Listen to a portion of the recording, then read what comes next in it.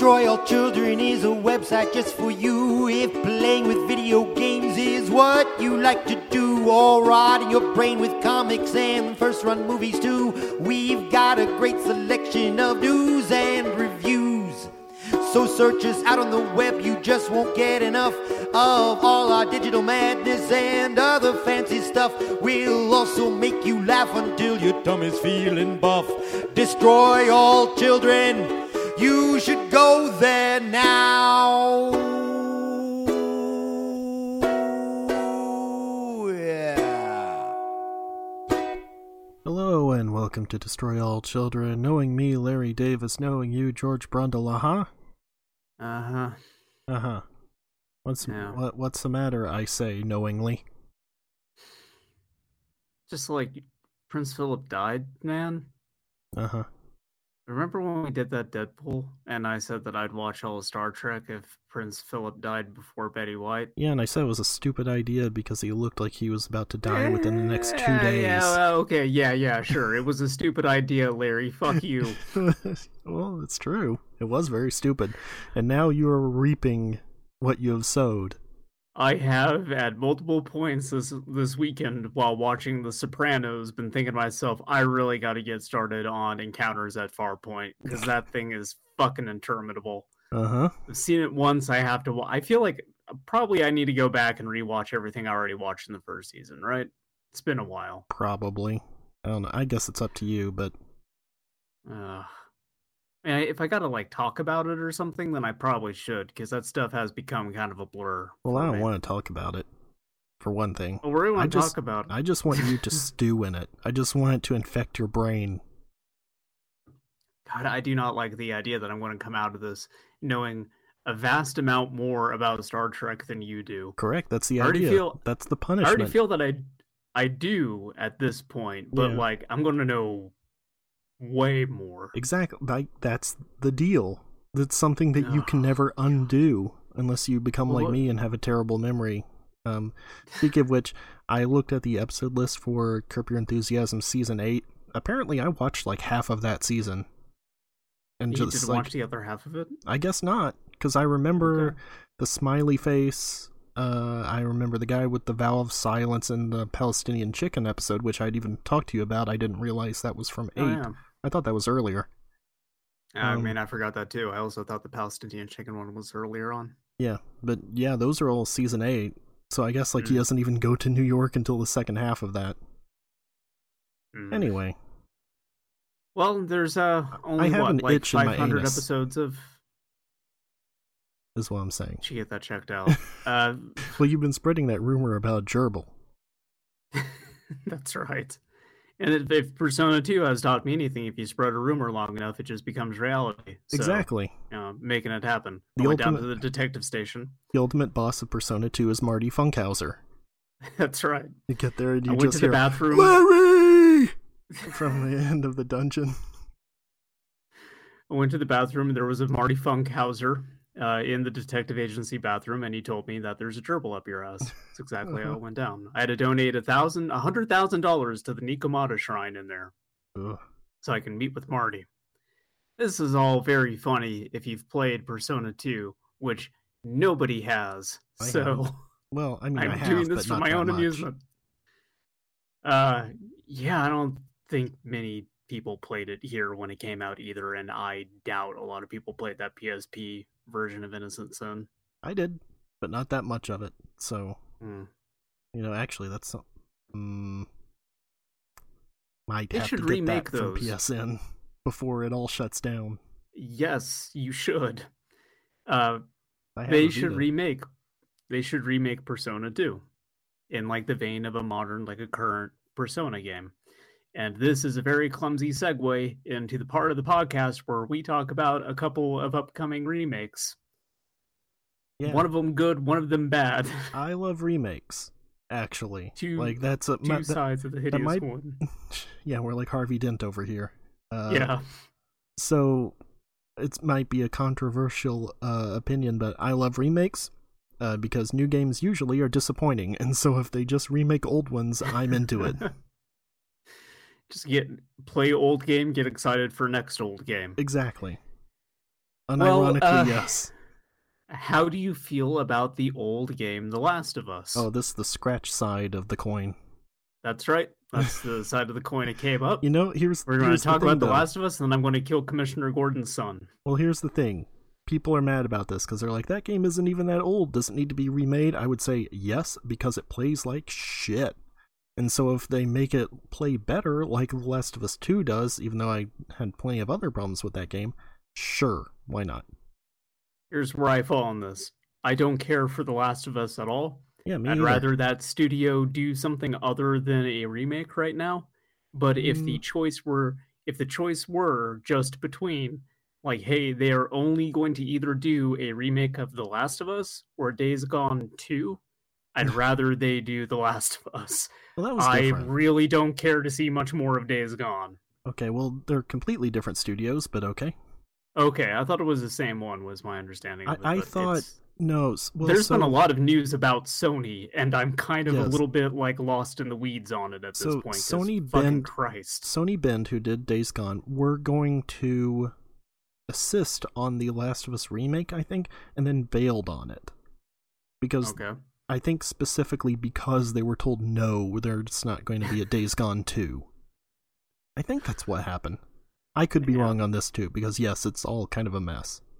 Yeah. And then there was stuff where like the director from Sony Bend was like confirming some things, but he couldn't outright say them because of NDAs or whatever was going on, and so he was having to be like, yeah, this is mostly true.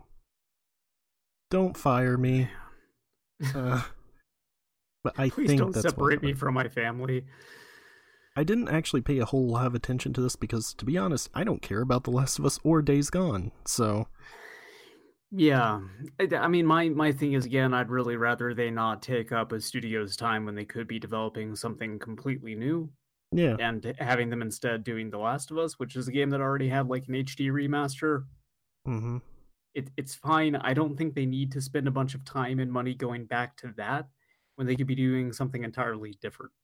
I guess so. I mean, the thing is that remaster was super lazy. It still had like every single bug that was in the original game.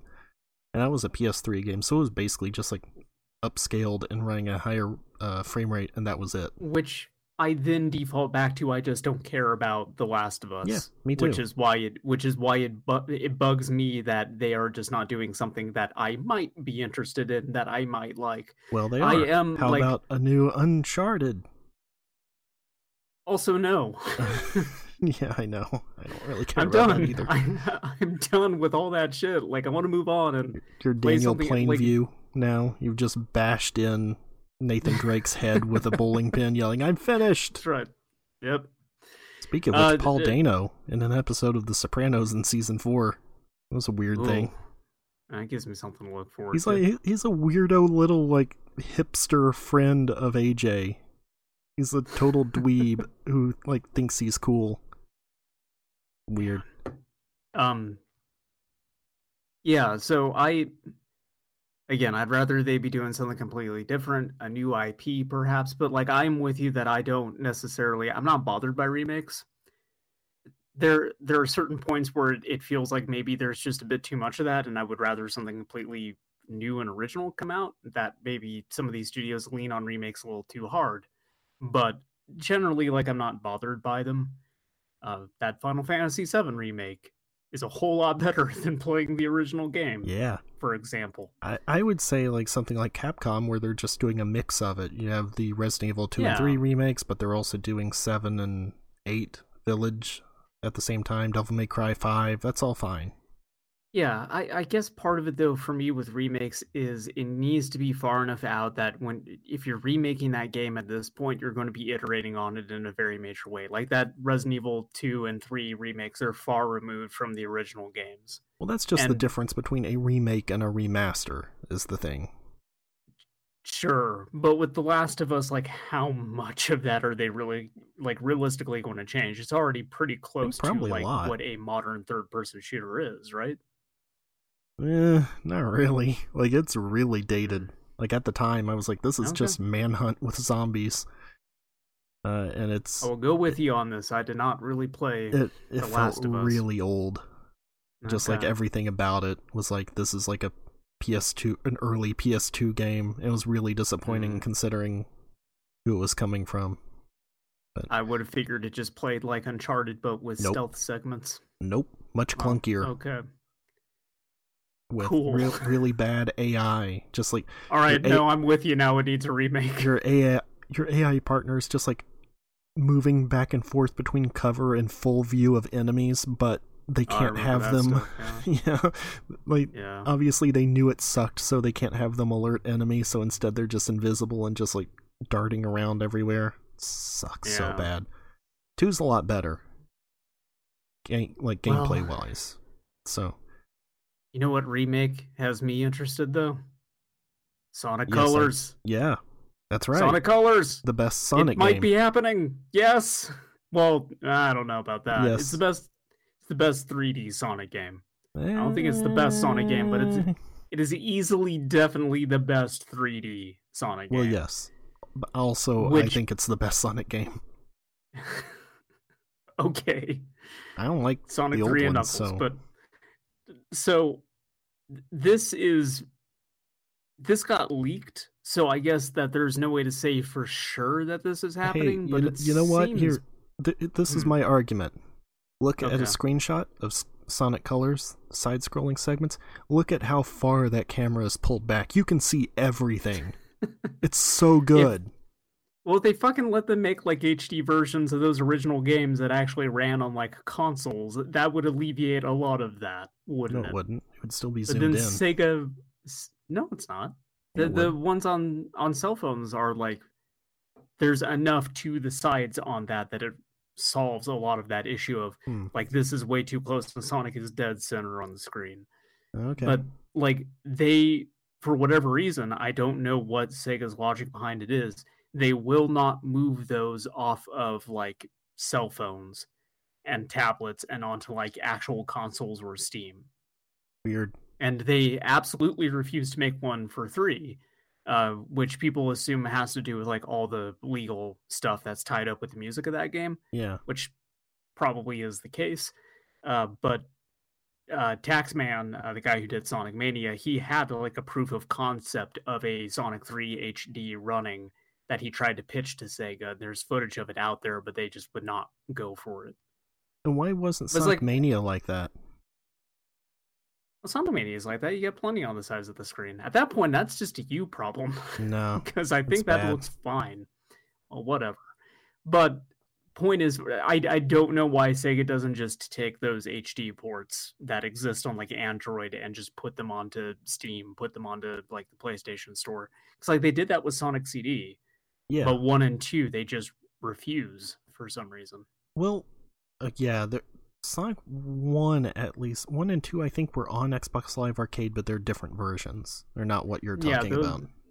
Yeah, those were by was it M2 did those? I don't think so. It was a long time ago. That was like early days of 360. Okay. Yeah, because I think like the last one that they really put out was like that 3DS one, right? Oh yeah, the 3D Classics thing. Yeah. I think that might be like the last release they really had of that game. I don't know. Look, thankfully there's a bunch of industrious Sonic fans out there who just made a HD version of Sonic 3 that you could download and enjoy for free because Sega refuses to do it. So that's nice. Yeah. I am glad that Sega at least doesn't shut that shit down. That they seem to just give like tacit approval to things like that. Like when it's something that they're not going to do. Which, hey, going back to Persona 2 for just a second, when I had read up about like when the fan translation for Innocent Sin came out, apparently Atlas knew about it and very intentionally decided to not do a damn thing. Yeah, of course. They were totally cool with that coming out. I've been reading, like I said, I've been reading into like the localization of that game, and like apparently the localization team that handled Eternal Punishment wanted to do Innocent Sin and were fucking pissed when they were told no. So I guess it finally coming out like fan translated might have been like cathartic for them in some way. But anyway, Sonic Colors. Hey, apparently Sonic 2 came out on the Switch recently. Is that just great. That seems like a terrific way to play that game. I mean, I have a head injury or something. Is that just like the regular game? I don't keep up on Sonic news like you do, so... It's probably just the regular game. I probably would have heard about it if it was a port of, like, the Taxman version. I know it's not a port of the Taxman version. It might be of the phone version. That's the Taxman version. Oh. Yeah. That Taxman... The phone versions are the ones made by Taxman. Okay. Yeah. You love the Beatles. I do. Sonic Colors. So I got the complete Beatles collection. That's right. Yeah, Sonic Colors. This is easily my favorite 3D Sonic game. It's your favorite of all time. It's great. And you were getting mad at me for saying it was good back when it came out. I was like, this is the best Sonic game that's come out in like several years, and you're like, because I didn't believe you. I know. Yes, first of all, it's on the fucking Wii, which is a terrible console. I don't want to have to play that thing with the Wiimote. So already, like, the biggest thing for me to look forward to with a port of this is that it will apparently come out on, like, actual video game consoles, and I could play it with the real controller. Couldn't you just play it with a classic controller? I could, but, like, so my issue is I don't have a Wii, I have a Wii U, and so with the Wii U emulating the Wii, there's a bunch of, like, weird shit with what controllers it wants to accept and what controllers it doesn't accept, and I thought I had it figured out and I was able to play it off like a regular controller, but I wasn't, so I had to use a Wiimote, and I don't have a nunchuck, so I just had to do the thing where you hold the Wiimote, like, horizontally, like a jackass. Not good. Not no, ergonomic. I was able... God, no. I was able to finish the game just fine, but like the idea of a remake coming out and being on the PlayStation 5 and I could just use that controller, like that sounds way better. Yeah. Having it in a proper resolution, like a modern resolution, so it doesn't look like all jaggy. Not like 480p. Yeah. 480p that is getting upscaled through the Wii U and then upscaled further by my TV. It doesn't look good. So, like, yeah, having that actually look pretty crisp in a proper aspect ratio at a good resolution, having it run at, like, a stable frame rate, like, I remember, for the most part, ran fine. Like, especially when you compare it to other stuff like Unleashed. When you crashed into stuff, it would tank. Yeah, but generally, compared to other Sonic games of that era, it ran pretty good. Yeah. But still, they could probably improve stuff like that. They could probably improve loading times in that game. Not that that was necessarily bad either. Hey, I don't mean to. Is this the end of the Sonic Colors chat? Because I have a news item we forgot about. I did want to defend myself briefly. Okay. The reason why I was upset with you saying it was good was at that point in time, I completely sold myself off of ever touching a Sonic game ever again. I had made a clean break, clean living. And then you're over here just going like, what if he did one more hit, dude? Yeah. What if he did just one more? And then you made me fall off the fucking wagon. And admittedly, it was great. But then after that, I started trying to tell myself that Sonic Generations was good. So it just turned into a whole fucking thing again. Yeah. I still think Generations is like an okay game. But like over time, I respect the fact that Colors is as good as it has gotten with 3D Sonic games. And so, like, I really hope that this turns out to be true, because perhaps the most infuriating thing to me about, like, where Sonic the Hedgehog is at in terms of, like, game availability is I could readily buy Sonic Lost World on Steam, but I can't buy Sonic Colors. It's messed up. What the fuck? Yeah, that's terrible. So I'm looking forward to getting more information about that. I just really hope it exists. Well, speaking of Sonic, the creator of Sonic, Yuji Naka, has not been having a good time. Rest in peace, Yuji Naka. Would you like to talk about this while I look up the actual figures? Yeah, I was going to say I need the figures in front of me. We forgot to bring this up the other day, but I think that this has also just been kind of getting worse for him as numbers elsewhere start coming in. Yeah. But Balan Wonderworld ain't doing so hot. Yes, Balan Wonderworld, which I thought until last week was Balan Wonderland, because that me too should be the title of it. Yes. Garbage fucking title for this game. So I think A garbage title for a garbage game. Have you actually sat down and like watched gameplay footage of it? Okay. I wonder, does it also like strike you as being very like reminiscent of Nights into Dreams? Yeah. Like not just aesthetically, but when you watch it, you're kind of like, oh, I don't want to play this. Yeah, and like really like floaty and bad. Yeah. Characters with arms built like a Hellsing character. Reminds me of Yooka-Laylee. Like a chimp. Actually. Oh yeah. They're charging $60 for that game. That's right. That's a full-priced video game. Part of a problem. Pour one out for the 95 peak players on Steam who don't even have a physical edition that they can flip later on some sucker collector. Now, please, it was 950 at its peak, which is still very bad. I missed an O on that, so it looked worse than it actually was. Fucking sue me. Oh, no. Well, the thing is, though, in Japan, it only sold like 2,000 copies. Hell yeah. Boo boy. So, Yuji Naka had left Sega, formed his own company, didn't do really anything of note there, and then went to Went to Square Enix. Greg Proops. Bing Quadraneros. He went to Square Enix, and this was supposedly his last shot, like his last chance at making it was his Final Fantasy. That's why they called it that. It was his Balan Wonderworld. And so, yeah, let's see, sales number, a new report from PlayStation Lifestyle shows the game didn't even crack the top 30 of the Nintendo Switch eShop charts in North America. Oh god, how embarrassing does your game have to be to not even break the top 30 on the Nintendo Switch eShop? I know. The story in Japan, just as dire, title only moved about 2,100 units over in that market. The United Kingdom sales charts offered the most dismal picture as it didn't get into the top 40 titles, and there are multiple games that have been on that for more than 100 weeks.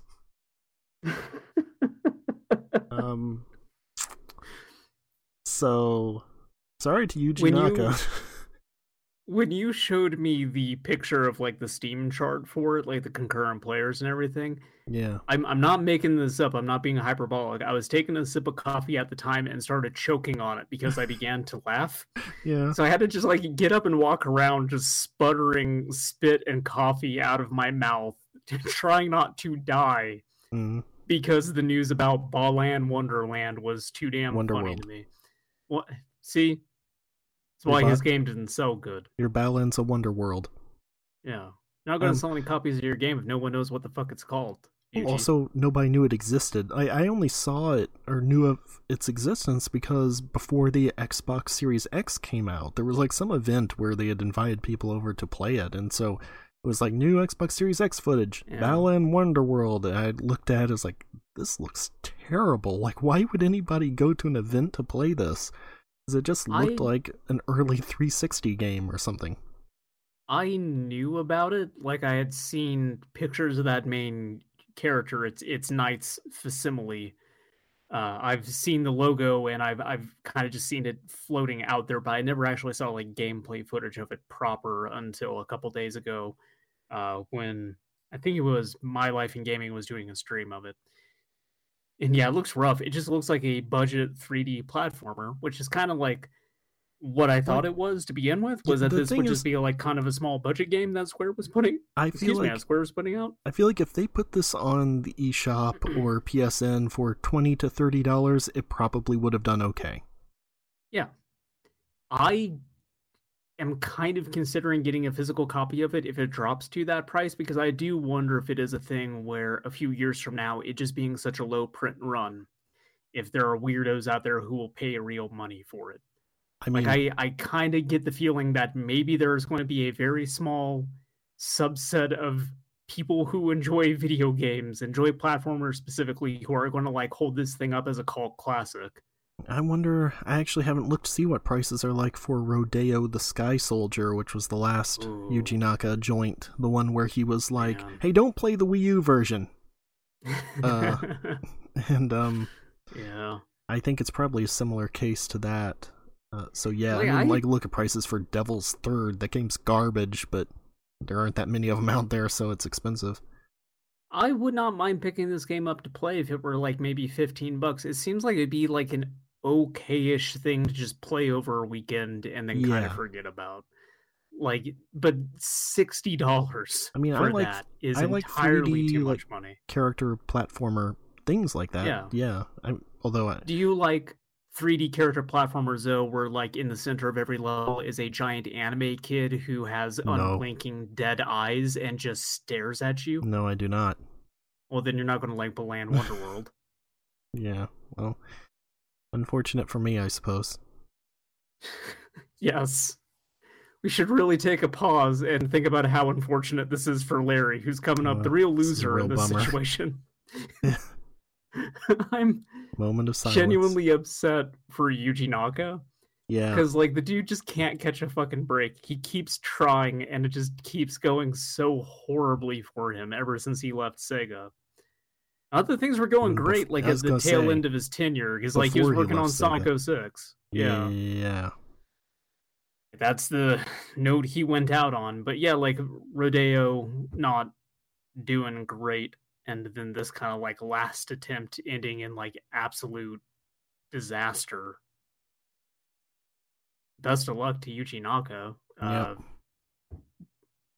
Probably just going to end up becoming like a consultant or something, I would assume. He's going to like start another new company and then do a Kickstarter for his next game. It's gonna be like Mighty Number 9 all over man. again. Yeah, probably. Be like, hey, look at this thing. It's kind of like Sonic. Remember when I did the Sonics? Yeah, exactly. Please give me your money. He wouldn't actually do that though, because again, this is very much a Nights into Dreams-esque thing, like at least aesthetically, and I think that Yuji Naka is kind of married to the Nights into Dreams thing. I think that's the thing he cares about. Which is too It's bad. not Sonic, but it's Nights. What a weird I like thing the way to, Nights into like- Dreams. I like the way Nights into Dreams looks. I like the soundtrack to it. I just don't like the yes. part where I have to play the game. Soundtrack's good. Yeah. The game part, bad. Horrible. It was like the precursor to the Chow Garden too. Yeah, it had the A-Life. Just system, one more knock the sin to enemies add to into- its pile. Yeah, like I didn't even know that thing existed until it was pointed out to me after the fact that like if you knock enemies into those little weird like cherubs that they would like take on characteristics of them because Mhm. like you don't spend more than like a couple minutes in a level inside Nights. Why the fuck would I think that there was some sort of like AI system in there? It Yeah. just seems completely superfluous. Like it adds nothing to the experience. I don't know what kind of weirdo would dedicate their time to messing around with that, but I'm sure they exist. Speaking of things that add People who nothing to the bought experience, Battleland Wonderland, for God's sakes. new PlayStation update coming soon. Larry, what if they let me finally organize my library? I thought you were going to start with something that isn't in there, so I could be like, nope.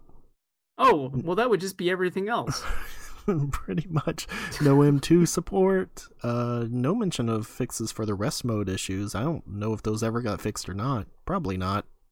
I guess my disk drive is just going to continue to be loud as hell, unnecessarily checking that something's in there every hour on the hour. Sure. It's very cool. But yes, tomorrow, as of this recording, so yesterday, by the time this comes out, I'm looking at the PlayStation blog here, which loves to just go back to the top of the page every time I try to scroll down, so bear with me. The biggest thing... Doesn't seem to be doing it for... Oh, there it goes. Never mind. I thought that I was going to be able to read this out, and then it whipped right back up as soon as I opened my mouth. So what I did was I went on the scroll bar to the right and went halfway down the page until it finally stopped going back to the top.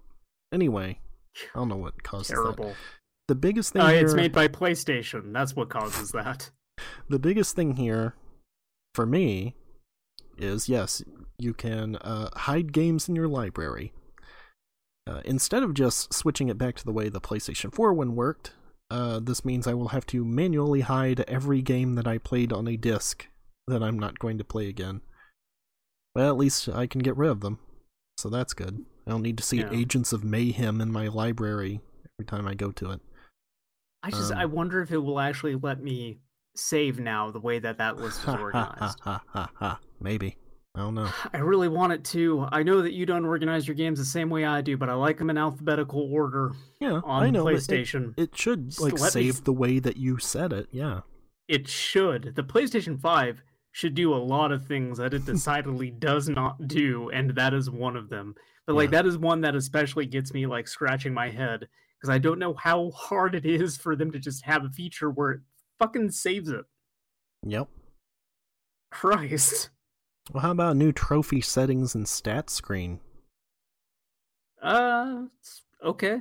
There is one good thing about this, which is that you can set when you want it to take a screenshot. If you only went for gold or platinum, which is good. That's good. Yeah.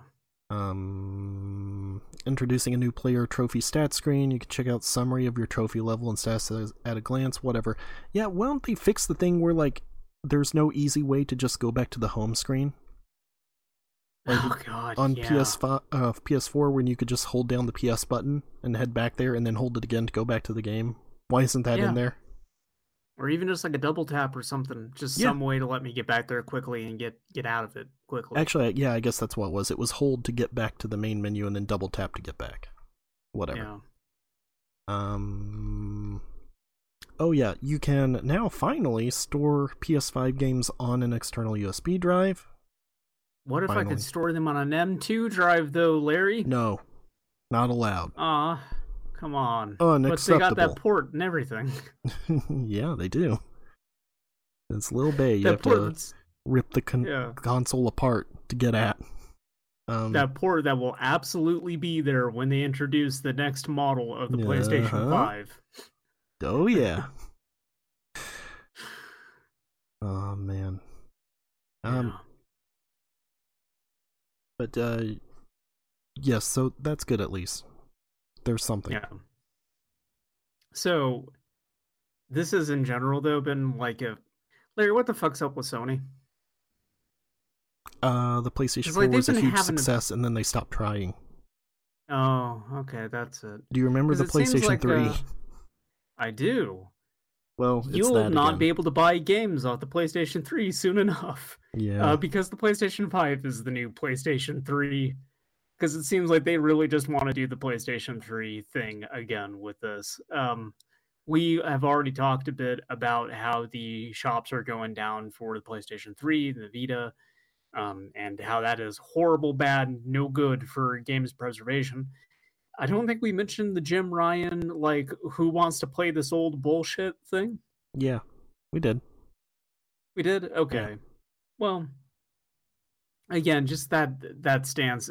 So I know that someone tested it recently, removing the CMOS from the PlayStation 4 and then reconnecting it while disconnected from the internet, just to prove it does in fact make it so you can't even launch a game off of a disc. Pretty cool. It needs to update the date. So that's great. And the reason I bring this up is because under no circumstance should you do the thing that I did and start reading through to replies in Twitter threads when it has anything to do with video games. Yeah, it's a mess. It'll make you want to put a gun in your mouth. A lot of people trying to defend Sony on this. Yeah. Mostly console wars freaks. A lot of them out there, John Linneman had posted some stuff about this, and there were a lot of people going Xbox fans will use these words against Sony fans. It was maybe they should, though, actually. Maybe Sony should get fucking dragged for a lot of this shit because it's actively anti-consumer, and the only way that you're going to fix them being anti-consumer is by holding them to account on it. It's very much what John Lennon was trying to do. But there was one good reply I saw that was just well, you guys are bringing out stuff like servers going offline and batteries going dead as if that stuff will actually happen. I think we're getting ahead of ourselves. And it's what do you think a battery does? Yeah. Servers go down for consoles all the time. This has been a thing ever since consoles became intrinsically linked to the internet. We've seen Xbox discontinue service, Sony's discontinuing service.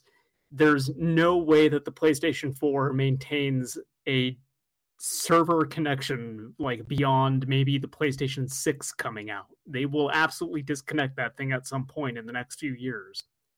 And batteries die. Yeah. I mean, like, how long realistically do you think that they're going to maintain the servers for the PlayStation 4? Like, once they start getting enough PlayStation 5s into homes. Well, I think they're basically the same thing is the issue there. Like, I don't know that they would really be that separate. I think probably, like, near the end of the PlayStation 6 lifespan would be when they finally pull the plug. Because, like, the original Xbox... Start. Maybe. I don't know. I don't think it would be that soon, actually.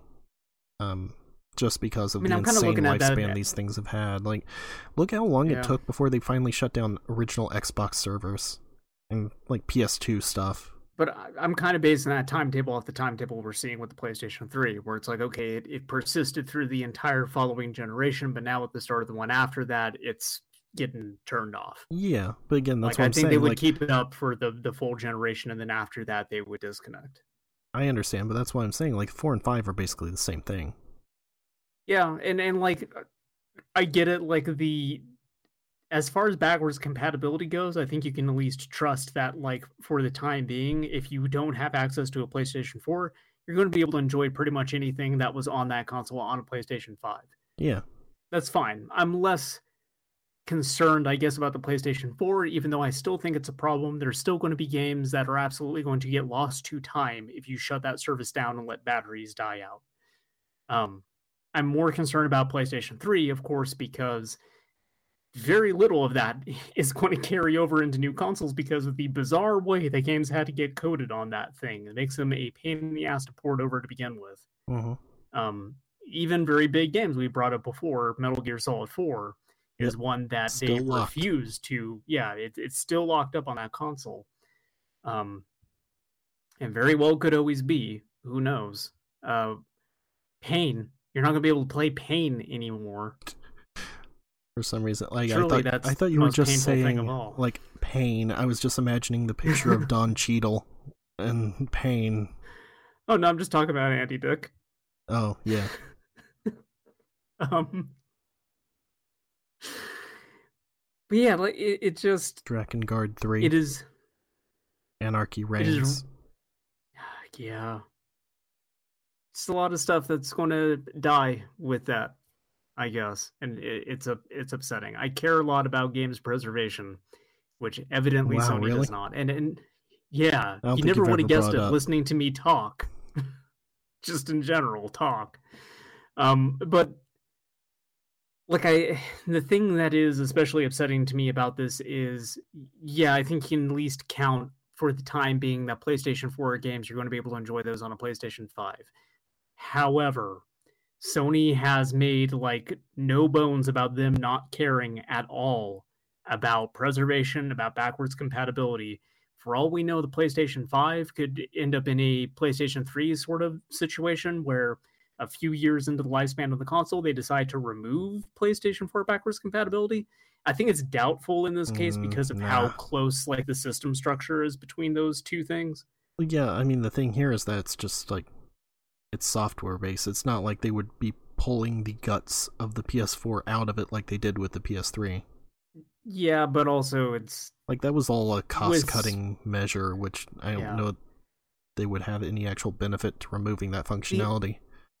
The actual concern for me, like the thing that does really worry me, is we don't know what the PlayStation 6 will end up being if they change it enough that it's just not feasible to have PlayStation 4 games running on it. And so that stuff's not backwards compatible. Their next console could come out and have no backwards compatibility whatsoever. Yeah, good. Frankly. Like the 4. So, like, yeah. So I just don't trust them like that. Like, even the PlayStation 4 eventually getting shut off completely, I just don't trust that those games will continue to carry over past this generation. They could, they very well could not. So, this is all bad. I hate all of it. I don't know what the fuck Sony is doing. Well, you need to get into Ys while you can, then. Otherwise, you're going to be stuck playing the Switch versions. This news is turning me into a monstrum. The Monstrum Nox, in fact. That's right. I'm getting monstrumfied. Remember in Too Fast, Too Furious where they turn on the Monstrum Nox?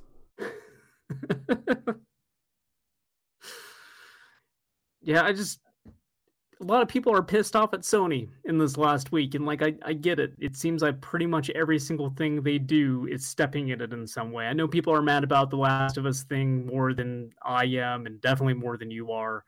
But like this backwards compatibility thing is still like at the forefront of a lot of people's minds, as it should be. Also, hey, they ain't got no games on that fucking console. Deathloop got pushed back into like the end of the year,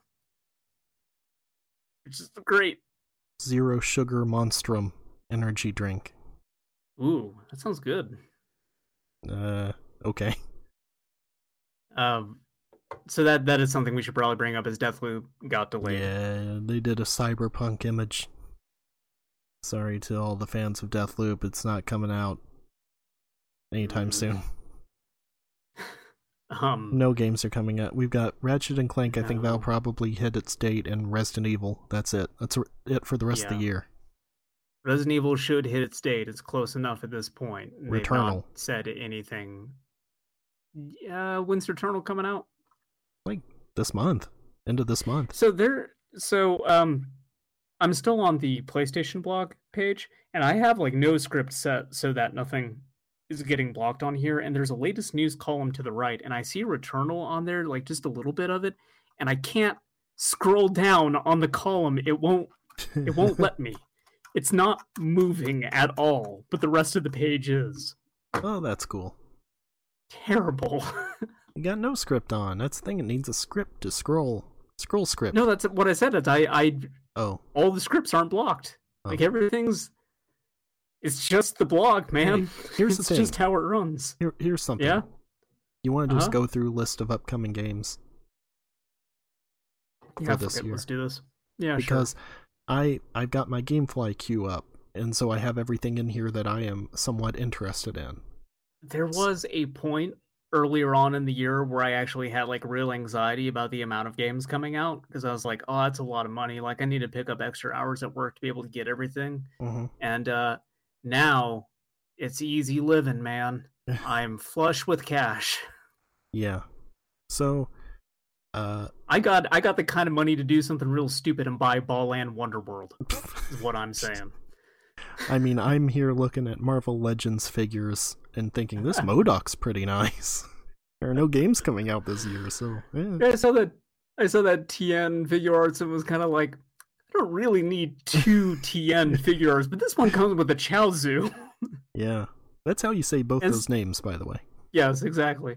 Well, look, I don't have money all caught up with Deathloop anymore, so I got like what, $70 burning a hole in my pocket. Oh, sure. I actually I might have bought a record player is what I did with that money. So I was fine. I wanted to. Yeah, and then I returned it and I bought a new one, which is actually like fine. Okay, it could what's be the new one better, you got? but for it's a Jensen. Oh, Adam Jensen. You I never asked for this. Exactly. I saw it. It was like, all right. It reminds me of Deus Ex, so I'll drop $50 on this record player. I just really wanted to listen to my Oingo Boingo EP. Uh-huh. I was finally able to do that. It's great. I've had that thing for over 10 years now, and I've never once been able to see if it actually even works. Cool.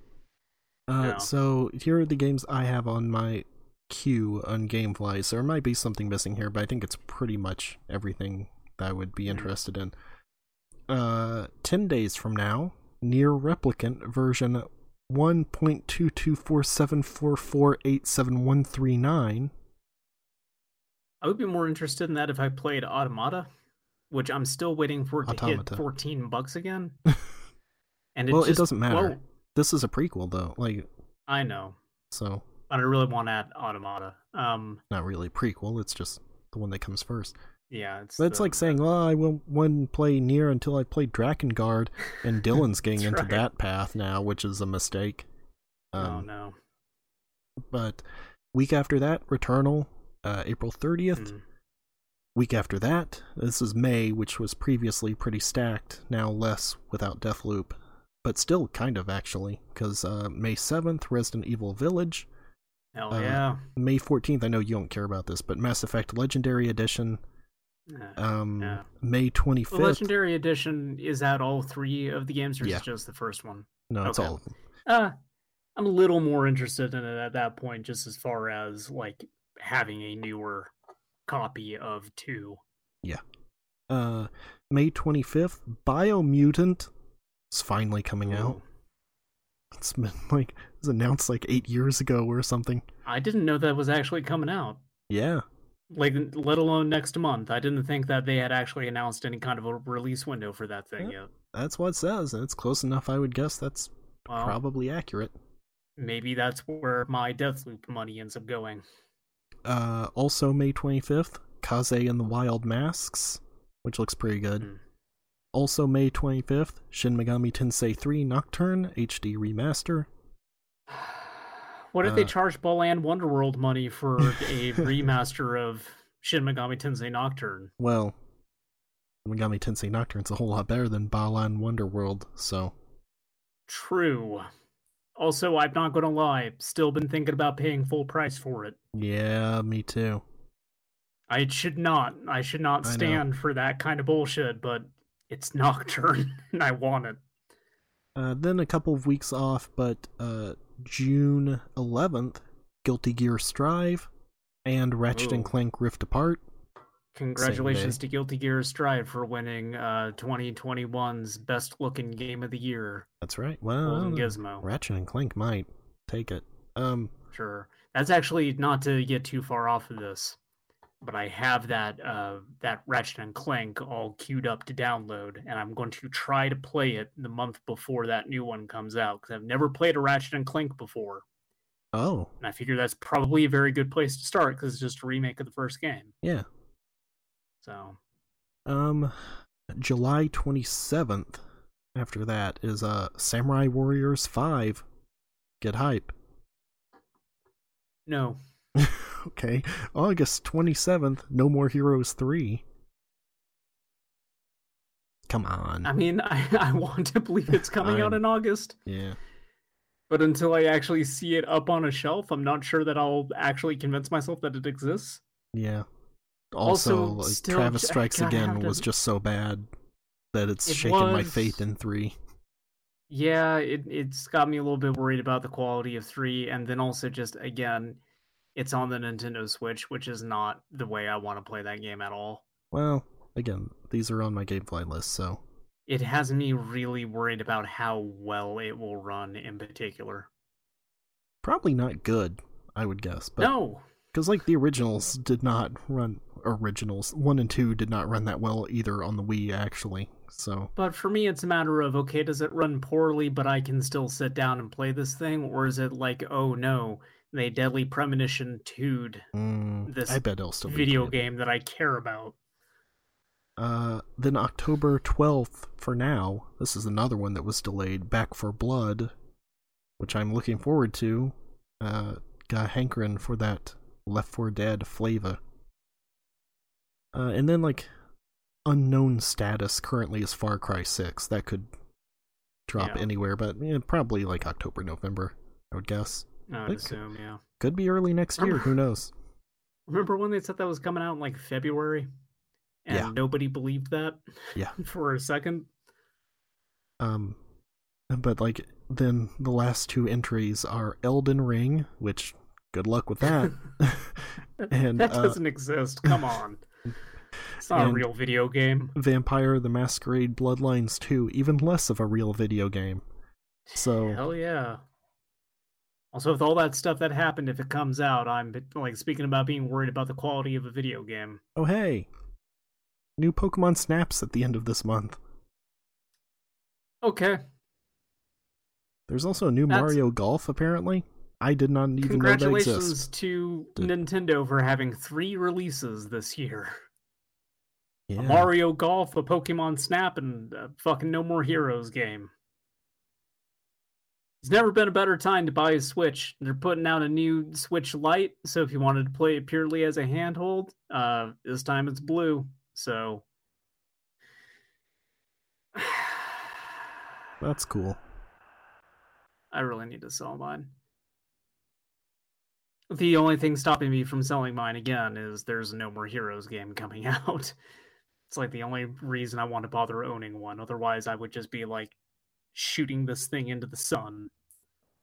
Yeah, there's enough stuff on it that I would want to keep mine. And put it on one of Elon Musk's rocket ships so it can just get incinerated. Okay. Send it to the moon. Shut up. Oh. Yeah, there's like not out of that list, not a whole lot coming out by the end of the year that I'm like really excited to get my hands on. Like there's some good stuff on there. Yeah, it's all stretched out. That's kind of the main thing. Like except for May, which is pretty stacked up. The rest of it's like one a month. But like that's the thing is I know early on in console launches, typically like the first few months is fairly sparse. But like it generally by this point starts to pick up. Yeah, well, there could be unannounced stuff for the end of the year at E3, something like that. Yeah, not from Sony, for one thing, which you also did not mention that, I don't think. I don't think I heard about that. They not go to E3? No, of course not. They haven't been at E3 in like the last 3 years. Yeah, that makes sense. But yeah, E3, I did not notice that as going part all of digital. the, like, I don't think we mentioned. Yeah. No, we did. We talked about that because we talked about how they were thinking about putting up a paywall. Oh yeah, and the Konami thing. And but in all of that, I guess I got a little too focused on the Konami thing and how it's going digital, and I did not notice that Sony's just not bothering with it at all. Like I know that their relationship to E3 has become like less and less of a thing, so that makes sense that they're just not going to do anything for it. But yeah, I'm curious what kind of stuff might get announced that's planned for the end of the year, but the way that a lot of like video game delays have been in recent memory, like how much of the games that are going to get announced for the end of 2021 are even going to hit the end of this year, who knows? Hey, quick question. Want to guess what the Metacritic number is for Balan Wonderworld? Let's say 40. Which console are you talking about here? Oh, that then makes me think, like, how well did it sell between each console that it would have numbers getting reported? Like, Switch. Well, I'm saying Metacritic, not the sales numbers. Yeah, but even then, like, how, like, realistically is it getting reviewed on, like, what console? Oh, okay. Like, how much are they even giving enough of a shit about it to even, like, pop a review up? I see. Let alone pop a number of reviews up for one console over another. Well, I will tell you, the PS5 version has the highest score at 50. Okay.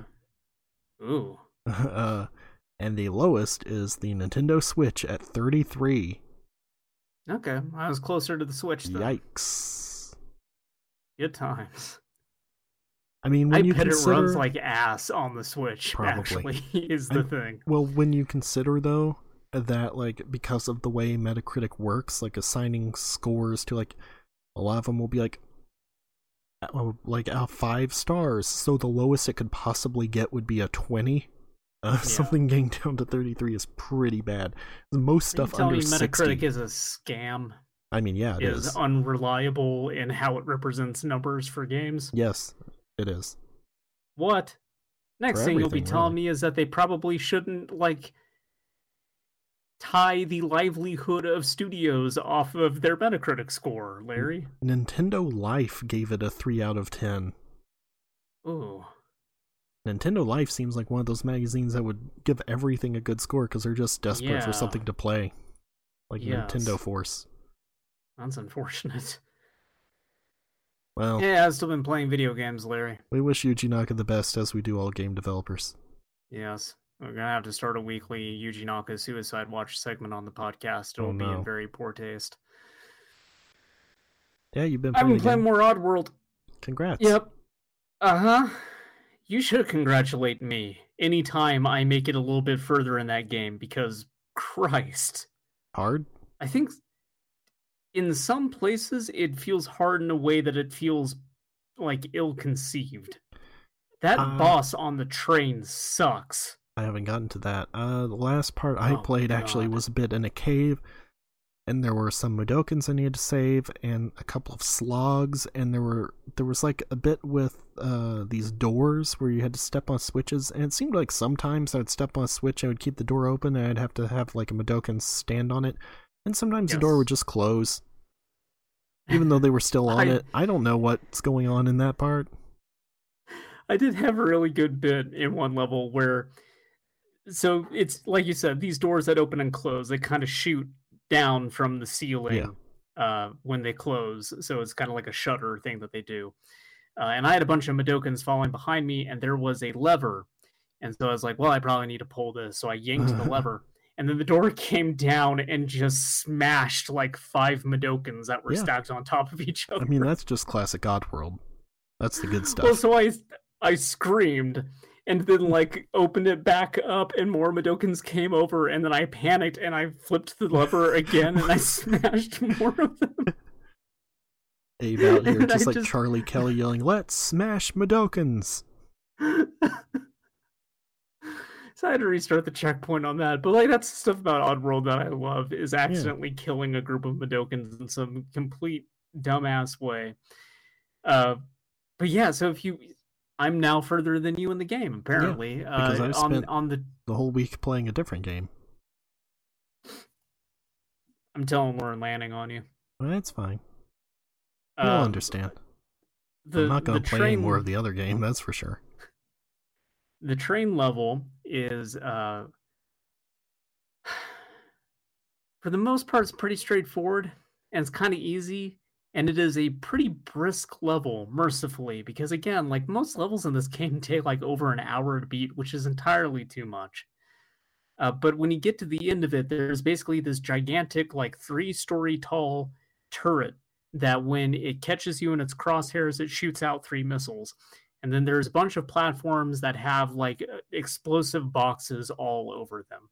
And so what you need to do is dodge the missiles, get close enough to the turret that you can throw some brew on the ground and make a line of brew going from a spark all the way to some gas tanks that are behind the turret. The problem with this is so much of the geometry blows up and catches on fire, and you have to deal with that while also dealing with this thing constantly shooting at you, and Abe's movements in general being sluggish and imprecise. And then you have to make sure you line that trail up. So it mostly just devolves into you, like, in a panic, just aiming wherever and constantly throwing brew and just hoping it's going to land the way that it needs to, because you need to focus on those rockets coming at you, because, like, 1 or 2 of them is going to kill you, and you will have to repeat the whole process over again. And it's a tedious process because it starts you a fair ways back. And, like, the first little hall that you go through on this fight, it doesn't even have the decency to like have those missiles destroy all the boxes so you can quickly get back over to the boss. You have to do the real slow animation of Abe smashing boxes, and you have to do this through the whole fucking hallway, and it's so tedious. And for whatever reason, they didn't program it so when the missiles even go down this hallway that they'll even damage Abe. So you can just stand there in the middle of it and Abe will just like take rockets to the chest and be totally fine. But then when you get out of that hallway, then they'll start damaging him. Cool. It's so poorly designed. I look forward to getting to this part and like beating it in one try. Possibly. Like, what was the problem with this? Like your whole thing with that bit early on where you have to save all the Mudokons and you're like, oh, I didn't know you could aim. That makes this a lot easier. Well, so then the level after that, you have to do that thing again, except there's 3 consecutive stories of it. And this time there's like way more sligs coming out of there, and like you can't possess any of them. So you have to use these cans that when you beam them in the head with them, it will automatically knock them out. But then you really need to get over there and tie them up, because if they wake back up, they'll start murdering immediately. And so like that was a pain in the ass. Yeah, that was a pain in the ass too, because those guys at least spawned in a set pattern. So it really just became about like, okay, I need to learn the pattern that they come out and then just reload the checkpoint and do it in one seamless run to cut down on the amount of Mudokons that are getting killed. But part of the problem with that area is they don't have any, like, you can't heal between any of them. So I got to a point where I just had like a little sliver of health by the time I got to the second screen, and so like just one bullet would kill me. So I had to be absolutely perfect. Otherwise, I would just die and have to restart it anyway. When you reload a checkpoint, you get full health again. Not in this part of the game. Every time I would load, I just had like no health. It might be like a glitch or something.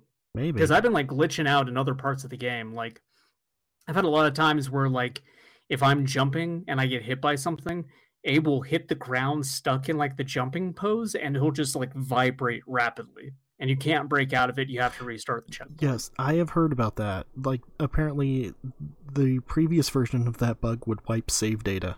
And that was one of the things the day one patch fixed. Well, thank God I waited until after getting the game patched to play, because that has happened like a startling amount of times for me. Like, it's a pretty regular thing to get caught in that animation. So, I'm just... Like, my advice to you, though, with that train boss fight, and anyone else who hasn't gotten to it and wants to play the game, because I've heard a lot of other people complain about that boss fight in particular, just don't overthink it. Like, just get to the platforms closest to the boss, and just start whipping brew. Don't even really pay attention to where it's going. Just focus on dodging the rockets, and things will kind of just work out for you. I had the most success at doing that. But if I was trying to really line up my shots and trying to like bounce my attention between those two things, I just kept eating shit. So, okay. But there was a real good part with that though, where the game glitched again. I know that I had tripped the checkpoint after the boss, and then I ran back to get the Madokans, and I saw that there was a little hidden area I could go down, and so I was like, I got the checkpoint, I'm fine. I'd have to run back a ways, but I can go down and check this thing out. I died, and then instead of starting me at the checkpoint after the boss, it started me at the checkpoint before the boss. So I had to do the whole boss fight over again. Cool. So, I wish you could activate checkpoints again after you've activated them once, because there will be some areas like you go in, activate one, go up to another area, come back down, and you should be able to trip it again to save your progress at that point. It's kind of weird because like the old Oddworld games had quick save in them. You could do that at any time. It's just kind of weird that's not in there anymore. There are some really weirdly laid out checkpoints too, like checkpoints that are just a few feet from another checkpoint with nothing of any importance in between them. Like Dark Souls 3. Yes.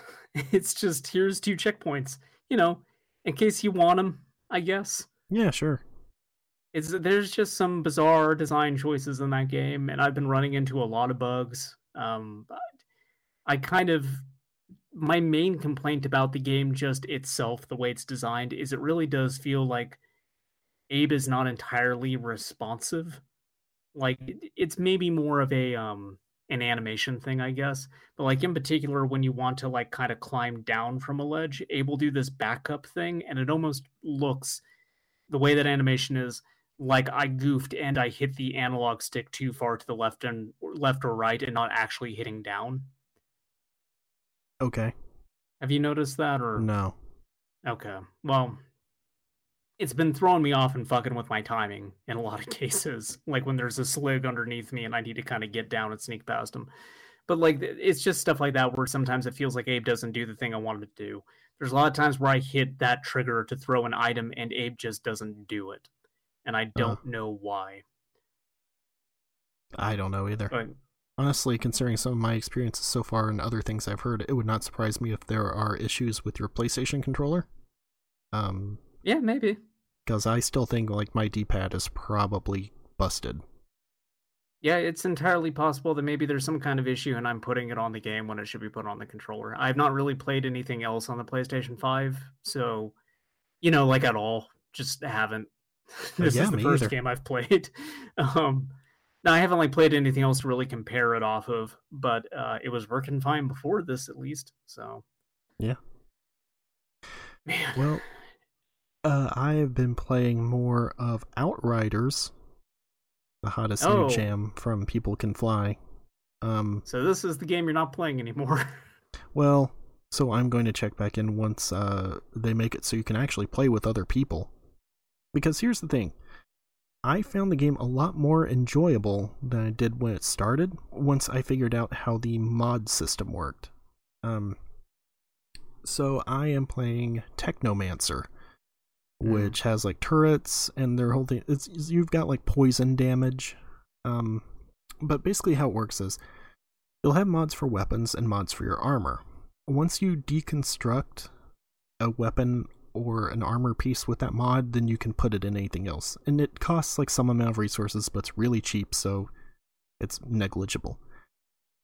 But there are ways that you can put your mods in to sort of synergize with your abilities that are straight up broken. For example, one of my abilities, called Blighted Rounds, makes it so all of my bullets are super powered with toxic damage. It will also spread toxin to nearby targets. And then a lot of the sort of talents in your class tree would be like, it does more damage towards enemies afflicted with toxic. So, there's also the mods for armor affect your skills. The mods for weapons are just like, they affect how the weapon works. Like, it makes it so bullets would apply effects or things like that. But there is an armor mod which makes it so while Blighted Rounds is active, getting a kill with it restores 30% of your magazine. Now, because it's based on a percentage, not a flat amount, that means just use light machine guns with 100 round mags and you will never have to reload. Ever. Which is pretty cool. Yeah. And that ability lasts until you reload, so you can just activate it at the beginning of a combat round and then you're good for the rest of it. So there are things like that you can do that are actually interesting. Kind of reminds me of like potion crafting in Morrowind or things like that, the junction system, things that you can just totally break. Well, now you sold me off of it. You had to bring up the fucking junction system. But yeah, and once I sort of figured that stuff out, I had a lot more fun with it. However, the issue is there's one specific enemy type. This is basically the equivalent of the Marauders from Doom Eternal, in that it makes the entire game not fun to play. For one thing, I've not played with any other people this entire time because I cannot get matchmaking to work. You can't do anything while it's trying to find another person, for one thing. You can't even like look at your inventory or it will cancel matchmaking, which is very cool. But whenever there were like 2 occasions where it would find somebody and try to put me in a game with them, and then it would just crash the entire game. So after that, I didn't bother anymore. But I'm on World Tier 9, I think, 9 or 10, which is the World Tier is your difficulty. You can lower it if you want, but basically killing more enemies raises it gradually. It's sort of like an experience bar. And as it goes up, you will get better loot, but enemies are higher level. Usually doesn't really matter. Like when it first goes up, it'll be a little bit harder, but then you'll get better loot, so it kind of evens out anyway. But I haven't really been having any issues, except for occasionally these sniper enemies. Now the problem... Are you still there? Yeah, I'm here. You could try to engage with this a little bit. I'm pulling something up about Marauders. Marauders? Yeah, you brought up Marauders from Doom. Oh, it right. reminded me that I need to check on something, because I think that they, like, nerfed them. Maybe. Like, there was some sort of patch, I want to say, where they made them a lot easier because they understood that people were having some issues with the Marauders. They're just so annoying. Speaking of annoying, so there are these sniper enemies that will have a laser sight on you. And if you pop up for, like, a 1/10 of a second, they will immediately shoot you. And they have 100%. That's why you gotta get on the ground and then you roll between the cover. It doesn't matter, they'll still shoot you, even when you're rolling, because there are no iframes when you're rolling. Well, I mean, like, have they made you have to get, like, any Madokans past the cover yet? Not yet. Only a matter of time. About? What game is this? Outriders. So, and then also when they shoot you, it, like, knocks you back a few feet and out of cover, which is really that's cool. Fun. Yeah. And then here's the best part, by the way. They'll just have like 2 or 3 of them in an area, and they'll just alternate aiming at you. And this is a case where obviously you're supposed to be playing with another person, where they can also aim at them and you could sort of take turns. But nope. Well, that's not allowed. No.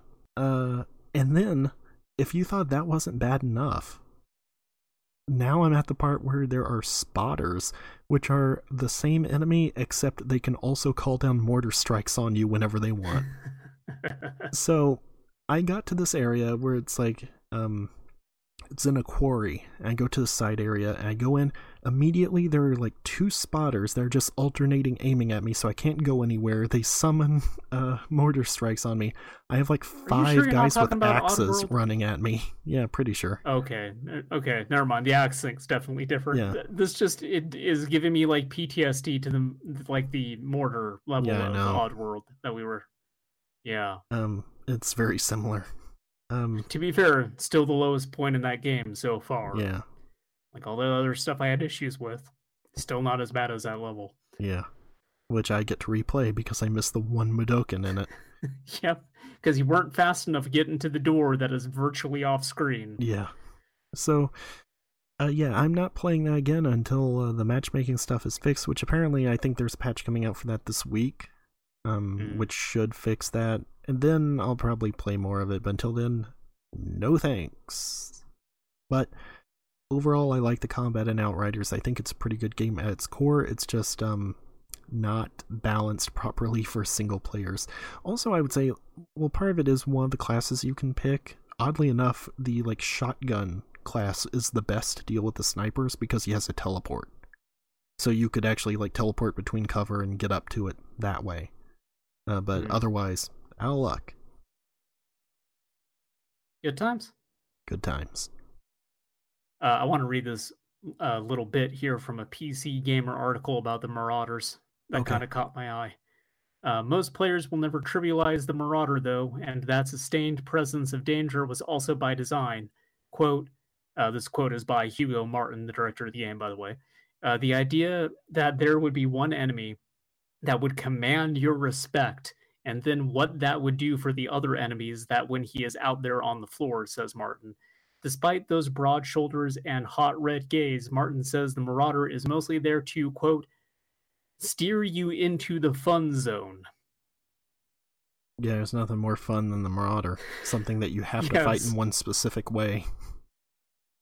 Anytime I think about the Marauder, I do not think that I'm in the fucking fun zone, Martin. Yeah. I'm in the opposite of the fun zone. The Marauder sucks. One of the worst enemies in video games. Just completely fucks the whole pace up of a Doom level to have a Marauder come in and have to deal with that shit. Thankfully, there aren't that many of them. But, no, yes. It is merciful, but even then, even in the small quantity that there are in that game, every time you see another one pop up, it's just the worst feeling in the world. Yeah. It's a speed bump that you fly over on your Razor scooter and you bruise the shit out of your arm. Yeah. Just fly into the air. I know what that's like from experience. Congrats. Yeah. So we've not been playing anything that we like. Good to know. Video games are terrible. I'm still liking Oddworld. It just seems that in every level there is some sort of not to go back to it, but speed bump where I just get really frustrated with it. That boss in the train level, that bit at the end of the one after that where you got to get everybody out of there. Man. Well, with Outriders, I was still having a good time with it until they're near the end. There was even one part just before that where I think I probably should not have been able to clear the area, but I was able to do it with good use of abilities and everything, and it was rewarding to pull it off. But then, this part with the spotters is just nope, no thanks. Terrible. Well, the funny thing and is, it got me looking at the Outriders subreddit to see if other people had this problem, and everybody's saying spotters are terrible and overpowered. Get rid of them or do something about this. So, yeah. I was actually worried that I was not making enough progress in Soulstorm, and that when we were going to sit down and talk, you were already going to be at level 10, and I was still fucking around on level 4. Yeah, probably so really beaten by next week at this point. I don't know. Yeah. Well, I tried to buckle down and make some progress, and in doing that yesterday, those 2 bits frustrating me as much as they did. I'm putting that down again for a few days and just playing Persona 2. Like, my relationship with Oddworld Soulstorm so far has been like, I have a lot of fun for a while, and I get to a part of the game that pisses me off, and then I don't want to touch it for 2 days. So a lot of it, though, goes back to what we were talking about even last week, where they probably could have tightened some stuff up, make levels shorter, or segment them in a way that makes it easier to come back to it later on. Friendship with Outriders ended. Lorne Lanning is my new best friend. I gotta beat the level I'm on now, though, before they do the update tomorrow. Or are you able to like back out of that game and have it pick up like on a checkpoint in a level, or does it make you restart the level? Yes, okay. You can go. You can start at the checkpoint. I think if considering they took like quick saves away and everything, I was actually worried that it would just start you back at the start of the level. So I think if you do level select to go back to an old one, that's the way it is. You have to play it in one shot. Yes, if you want to get through that level, and like, yeah, that's the way that works. Because the continue will just take you back to whatever you did last. But I've not hit continue so far without being at the very start of level, so I didn't know if it. Yeah, it'll start wherever you were. Well, I will at least say, so you have something to look forward to. The Gluckin you like so much comes back for a fun cutscene in the blimp again. But unfortunately, on the other hand, I am now 6 levels into the game, still not at the factory. Oh no. Still fucking around in the desert, so... You're only 6 levels in, there's what, 17? Oh, I'm sorry, actually, well, hold on. No, I'm 7 levels in, I'm sorry. Okay. Yeah. That's actually not that far from like what Exodus was like. There's a lot in like the mines at the beginning of that game. Again, 17 levels, 15 if you don't get like the good ending. But one of the fun things about it too, because I went and checked the trophies for it, because I remember you telling me that the trophies for this game are kind of a mess. There's stuff for like beating it without dying, which, again, considering how fucked that boss is in that train level, I really don't know how. Like, it's just up to luck at that point, beating that level without taking a death. But one of the things I noticed in the trophies was like getting one for the bad ending. But if you save enough Madokins to get the good ending, there's no way to roll it back and get the bad ending. Yeah. So you need to just make sure you play the game bad up until the point that you beat it, and then go back and replay levels until you unlock each successive ending to get the trophies for them, which is not a good way to design that. Yep. A better way would be that you just you should just unlock the trophies for it each time you get past that threshold where you would get that ending. And then, like, if you really want to, just have like a movie gallery or something that you unlock at the end of the game, so you can just go back and watch the ending that you didn't get. Yeah. Not the way they decided to do it. Nope. So that's great. Good thing trophies are worthless. Yeah. They're not like achievement points. Those have value. You want to get that achievement lamp? What achievement lamp? It's designed to look like the achievement trophy, except like the little Xbox symbol above it lights up. Yeah, maybe. How much are they? I have no idea. I didn't check the price. Probably too I was looking much. at one of the ones that was like the PlayStation controller symbols and lights up blue. I think like those are like $40 or something. I mean, look, I'm gonna have to show you this MODOK figure I've been looking at. Ooh. It's coming out. It's a mega deluxe MODOK. It's to scale too with the other Marvel Legends, so he's a big boy. Looks real good. I do want a mega deluxe MODOK. It looks good. It's great because his arms and legs are fully poseable, even though they're like there's nothing you can really do with them. Got like alternate faceplates though. Hey, speaking of someone whose arms and legs are fully poseable but are otherwise vestigial, we need to talk about Big Pussy. Yeah. Okay. It's like Bobby Bacala. I have finished season 1 of The Sopranos. Congrats. And the question on my mind is, where is Big Pussy? Well, you'll have what to everyone find out. wants to know. Actually, I'm a little bit into season 2, so I know now. But I also find it weird that he just, like, disappears from the story for the last 3 episodes and then shows up. I was just like, Tony, my back was fucked and I was banging some broad. I don't know. Yeah. Nothing suspicious about that at all. So does that go like he was somewhere doing something that's going to come up later? Okay, because it almost felt to me like something happened to the actor towards the tail end of filming the first season, and they had to kind of like quietly write him off and see whether or not they were going to bring him back. No, that is like related to the plot. I actually thought you would know why by now. But I guess if you like just started season 2, maybe not. I don't remember exactly when some stuff happens. I just jumped into season 2, so I'm not sure where they go with that stuff. But again, it almost felt to me like, hey, we needed to get this guy out of here. Maybe he's in the hospital or something. I don't know. No. Okay. I'm almost done with season 4, and the whole bit with Christopher in season 4 is hilarious. He's just like a smacked out junkie the entire time. Like, if you thought Christopher couldn't be any more useless than he already was, oh boy. He's pretty damn useless. Yeah. It just shows up, like 9 out of 10 scenes he has with Tony is him contradicting Tony or undermining him, and then Tony grabbing him by the collar and going like, look, you motherfucker. Yeah. Well, there's an intervention scene where Polly Walnuts does that to him in this. Also, the intervention guy is Casey Jones, which is extra good. Yes. Yeah, this is especially because it's at a time where, so Junior, I'm not going to go into the specifics because you're not there yet. Yeah. But Tony decides it's a good idea that he should start only giving orders to Christopher because he's his blood, so he can trust him. Which is a very dumb idea. But so he's going to put all of his trust in Christopher, and meanwhile Christopher is just like dozing off all the time, and like Tony's calling him to have him like meet him places, and he shows up like 2 hours late, and he's just like, Adriana put the keys somewhere, I couldn't find them. And he's like, Christopher, I need you to come over and cut up this body with me. And he's just like, things happen. It's really good. God, Christopher sucks. He does.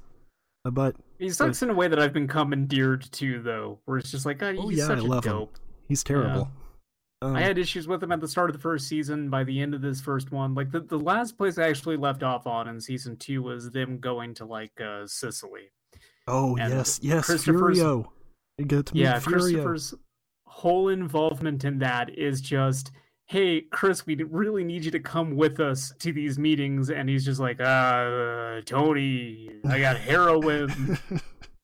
Like, also, that Sicily trip is like the Rosetta Stone for that whole show, because it's just like, these people know what they're doing. Like, they're the competent, like, real mafia, compared to the guys back in Jersey who are a bunch of idiots that can't do anything right.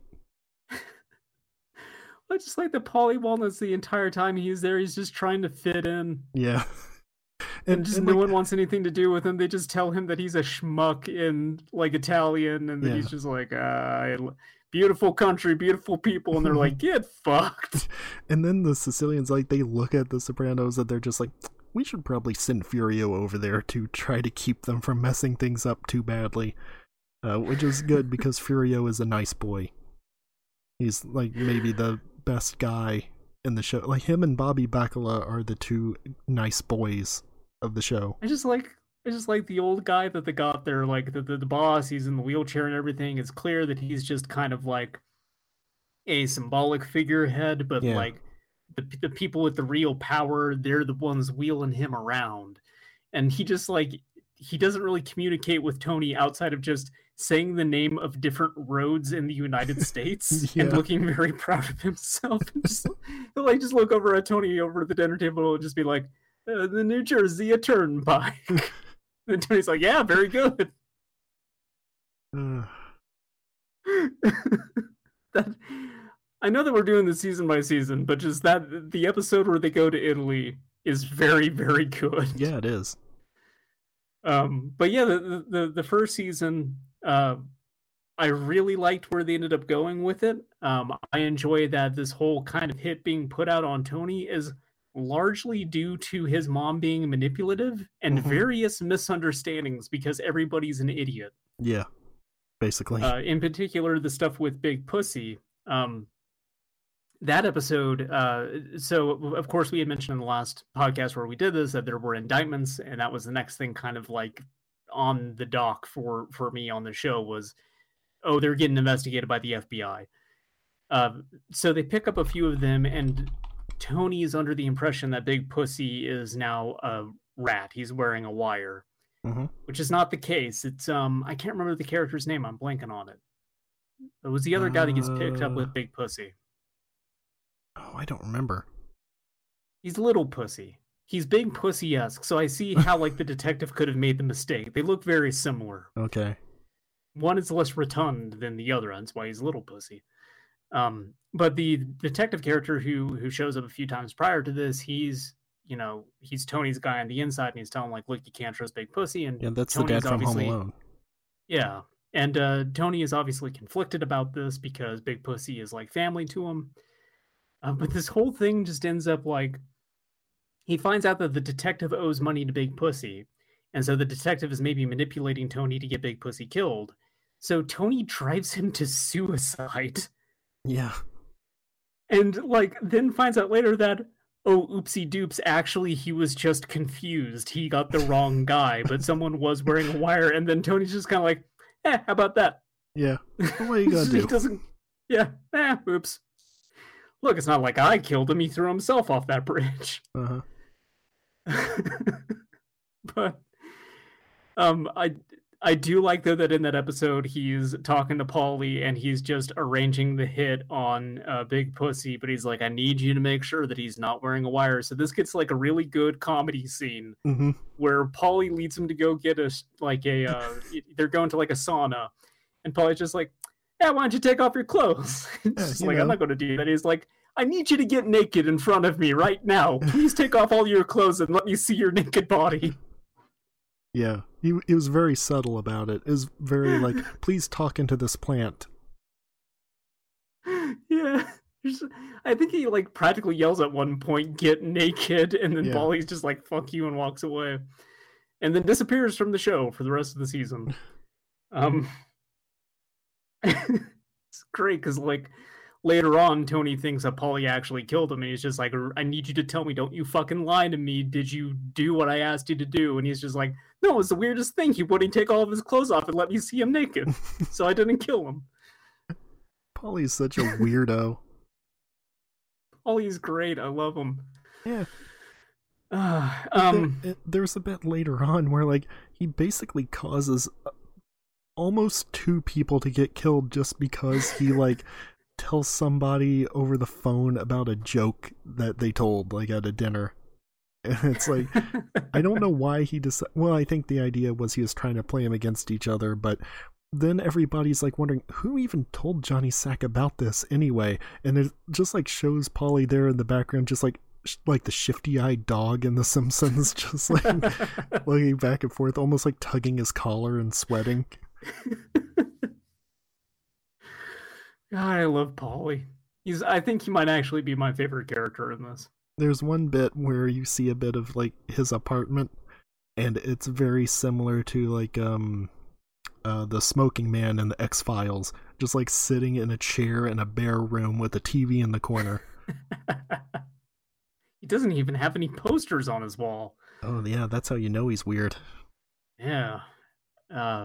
But one of my favorite parts about this season, so a lot of it, like I said, Tony ends up in the crosshairs because his mom is a real piece of shit, just a grade A monster, and she's upset that she's been put in this nursing home and neglected, even though like Tony, despite the fact that he's obviously not a good guy, pretty good son.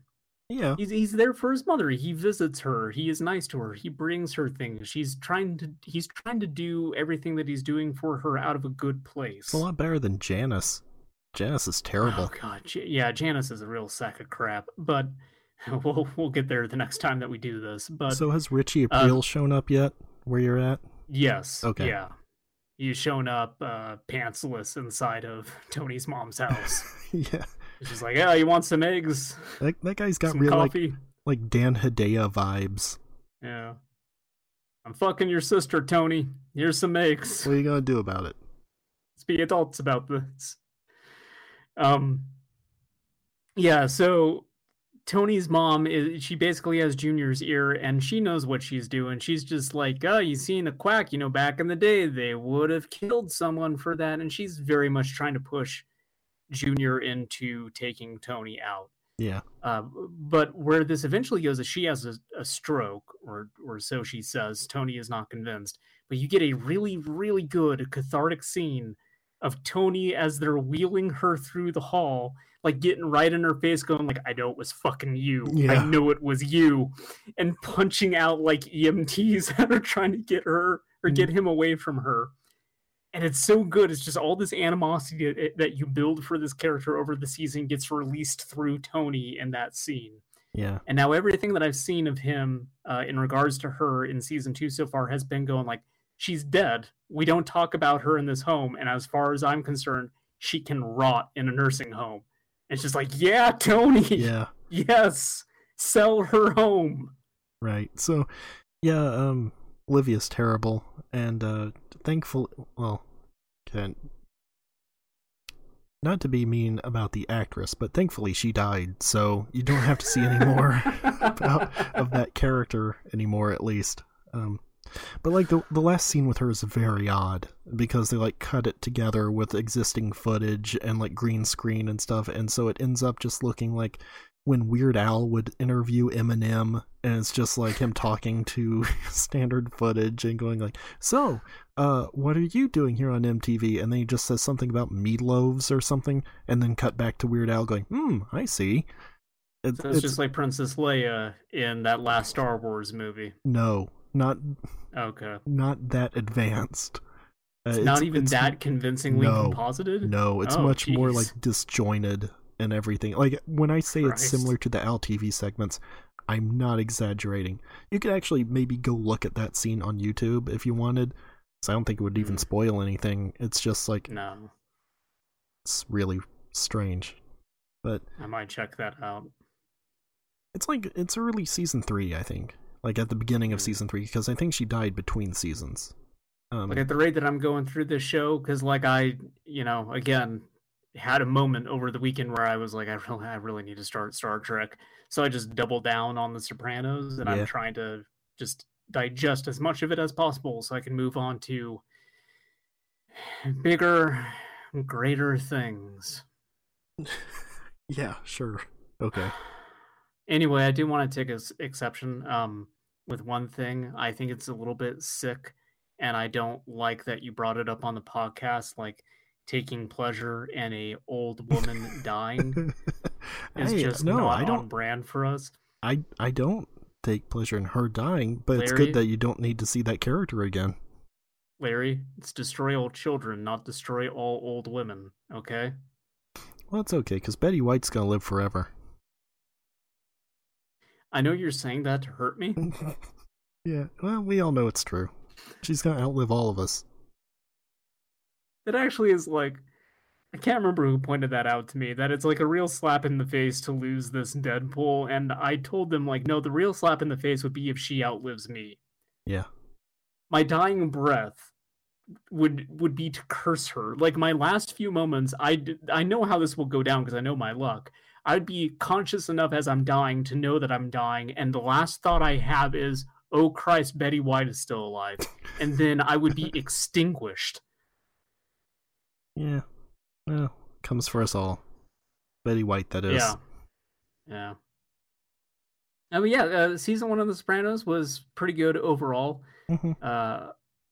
I guess, like, it feels a little weird to me too, though, at the same time, because the way that prestige television is now versus back then is the end of the first season would probably set up so much more like mystery going into the second one that you're left wondering, like, God, what's next for this? There are so many loose threads that need to get tied up.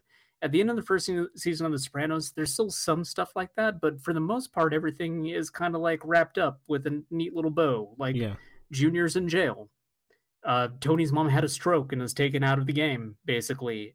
Tony's now the boss. Like, if you left off at the first season, it would be its own like little self-contained thing, and it would be fine for that. And so I think that they probably didn't expect that they were going to go as far with it as they did. And so I'm wondering, and perhaps you can tell me, if it starts to feel more like current prestige television the further in you get with it, if they're raising more questions and waiting to answer them. Yeah. Like 2 ends with a cliffhanger, kind of. Okay. Yeah, because I've been like rewatching a bunch of clips of Breaking Bad recently because they have been ending up in my YouTube recommendations, and I don't know why I keep watching them, but I do. And I've been thinking about going back and rewatching that series, but it kind of also got me thinking about like how different Breaking Bad is from Sopranos, even though they're both prestige television, they're both crime dramas. Just the way that they tell their stories differently, and how a lot of those differences is just due to the amount of time that exists between them and where that form of storytelling has gone in those intervening years. Yeah, sure. I mean, it's been, like Sopranos was 99, so yeah, things change over time. I'm not really sure what your point is here. Just like, again, this is like maybe the first real instance of like old early era prestige TV that I watched, and so it's just nice to kind of appreciate how much that format has changed over the years. But then wondering too, like, again, I'm only 1 season in really in The Sopranos, and so I wonder how much even that show kind of like changes by the time it gets to the last season.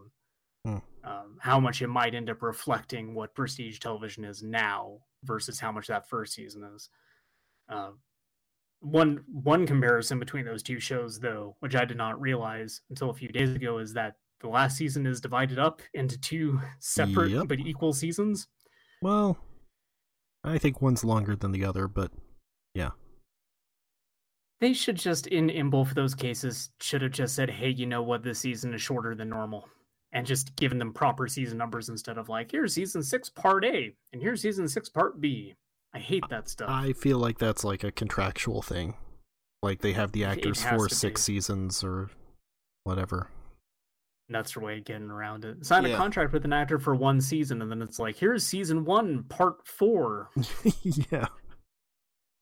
It's like a Rush song. They do it like The Simpsons. It's like, we're on the 32nd part of season 1. Our actors, we're still paying them the same rate we did 20 years ago. It's a really good scam we got going on. Well, anyway, that's we'll do another Gabagool Zone at some point, probably soon, because again, I'm really trying to get through these so I can move over to Star Trek. Yeah. Yeah. Retro Corner. I played some old games. Great. What? Not recently, though. I played these quite a while ago, but because I'm still going through Persona 2, I don't have anything more recent to talk about. So let's wander through the haze of your memory. That's right. Let me see what I can remember about Goof Troop for the Super Nintendo. Yes. One of the best Super Nintendo video games. Yeah. From Shinji Mikami. I didn't get to enjoy this with another person, unfortunately. At the time that I played it, I couldn't get anyone to sit down with me. Because I think that's the way to really enjoy this game, but it's still like perfectly playable with one person. I always played it like by myself back in the day. It's still a really fun game with one person, but I just, it's one of those things where the chaos that you get out of having 2 people trying to solve a puzzle probably makes it more fun. Knocking each other into pits with your hook shot thing. Yes. All co-op games should give you the ability to harm the other player. I'm very adamant about this. It is the best feature. Mode B. Yes, it is the best feature in Streets of Rage, is being able to bean your partner in the back of the head. Like letting them deal with 3 guys and then just walking over to them and kicking them in the back of the skull and then running away. Fantastic. Sure. The only way to play Mario 3D World is with other people in the room with you. That game is fucking chaos. But with Goof Troop, I didn't get to enjoy it that way. Goof Troop is a over-the-head kind of like puzzle game. Yeah. You go room to room and you have to solve pretty rudimentary puzzles in order to proceed. You got like a little like hook shot thing to get past certain gaps and stuff. A lot of it's just like pushing blocks around, and it's all pretty simple. You know, it's just a little tiny little SNES game designed for children's who would enjoy Goof Troop at the time. Despite like not really having anything to do with Goof Troop, except that stars Goofy and Max, and like Pete's the bad guy. Yeah, they're on like a pirate island or something like that. They get marooned there, and they got to find Pete and his weirdo kid. That little creep. Yes. Yeah. I forget what his name was. Little Pussy. That was him. I thought it was real fucked up when Max shot him in the back of the head and sprayed his brains all over that radiator. PJ, that was it. Yes, thank you. Pussy Jr. That's right. Man. It's all part of the design. I'm not making any of this up. It's all canon. Shinji Mikami came up with it himself. Yeah. It's just a really solidly designed game, though. Of course, like graphically, it is real pretty because it's a Capcom Disney game, and so just the colors are all real vibrant, and the sprite work is terrific. It's got that font. The music. Oh yeah, it's got the Capcom font. Mm-hmm. Larry, mark of a great game. Yeah. But yeah, I don't know that I have a whole lot to say about Goof Troop. It's just a fun little like co-op puzzle game on the SNES. It's really, really great, and I think that people should check it out, especially if they can get somebody else to play it with them. Which again, I did not do, but I suspect it's a real good time. Not a good time though is Tailspin on the Sega Genesis. Oh, Genesis.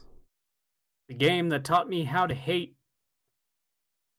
I owned this as a kid. I had this on a cart. And I could never get past the boss in the mailroom.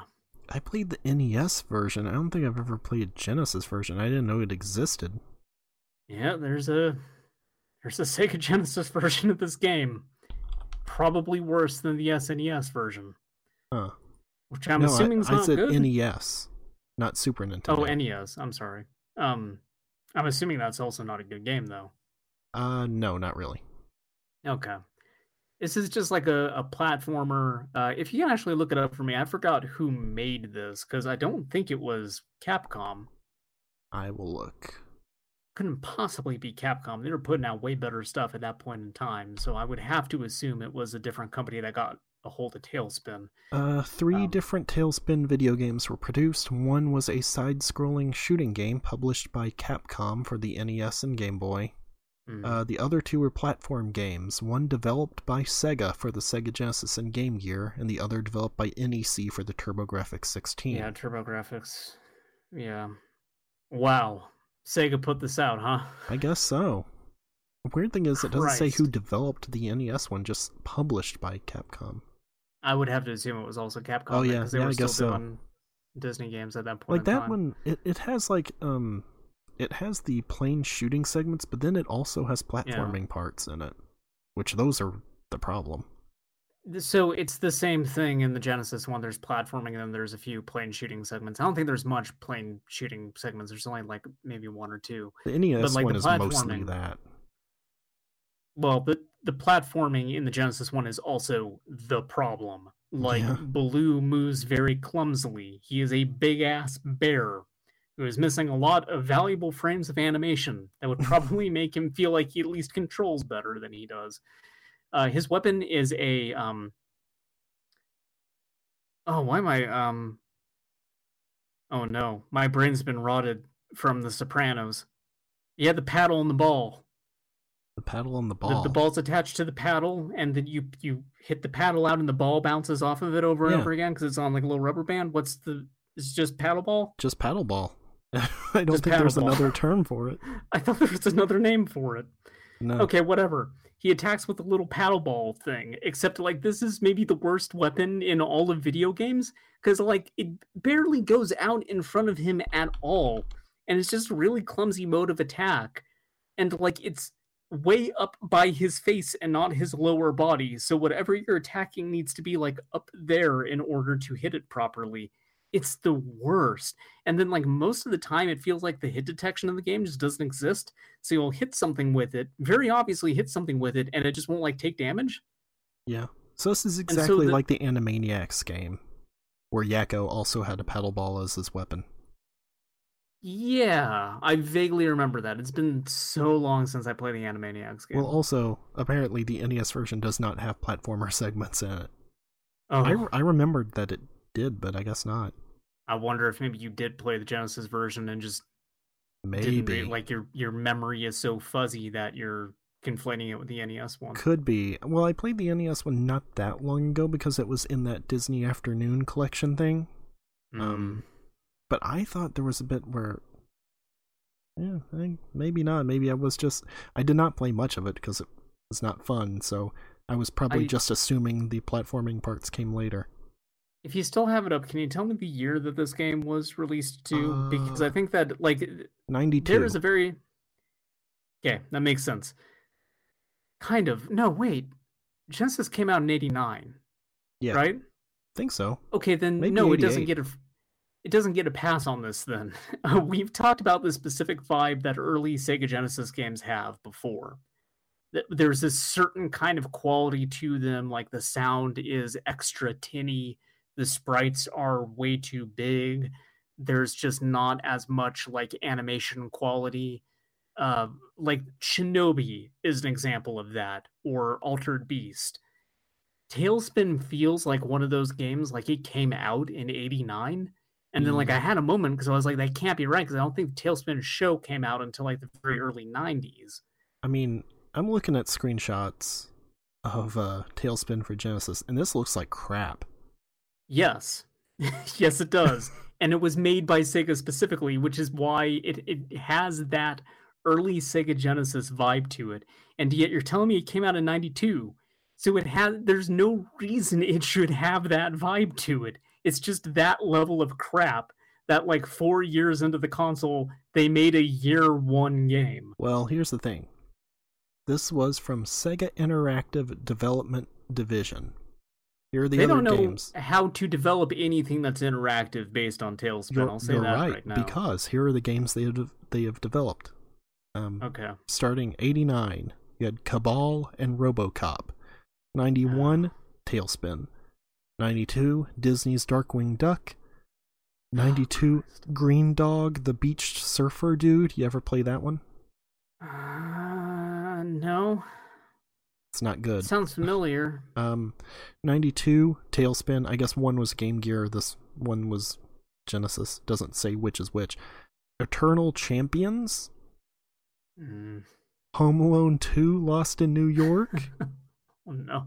Sonic Spinball. Oh god. Tom Mason's Dinosaurs for Hire. Okay, that sounds cool. The Sonic Spinball connection tracks. Yeah. There is the level of quality is about on par with Sonic Spinball. 7 Cities of Gold Commemorative Edition, NBA Action starring David Robinson, Star Wars Arcade, Disney's Bonkers. Sorry, going back a second, that doesn't even sound like a video game. That sounds like a book of coins that someone would try to sell you in a TV commercial. Yeah. Disney's Bonkers, Garfield Caught in the Act, Eternal Champions Challenge from the Dark Side, Sega Family Fun Pack, that doesn't count, and Garfield The Lost Levels in 96. That's the Garfield game that they put it out in Japan, and then when they tried to bring it over, they're like, this is, and so they reskinned Doki Doki Panic, but with Garfield. That'd be pretty good. John's the best because he's got that flutter jump. Yeah, exactly. I mean, Odie can hover, though. That's true. Yeah. Who would be Toad? Would it be... Normal.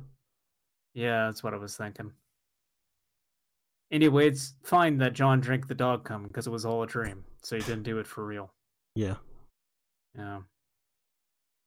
But Garfield smoking a pipe was real. Yeah. Oh, yeah, sure.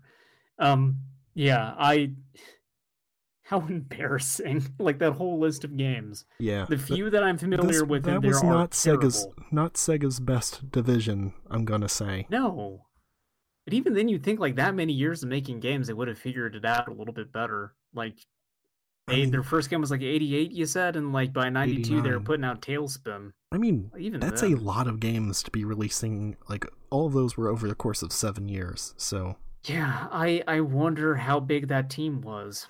If it was small and they just had to rapidly churn everything out, or if it was a fairly large division that was just being given, you know, the 90s equivalent of shovelware.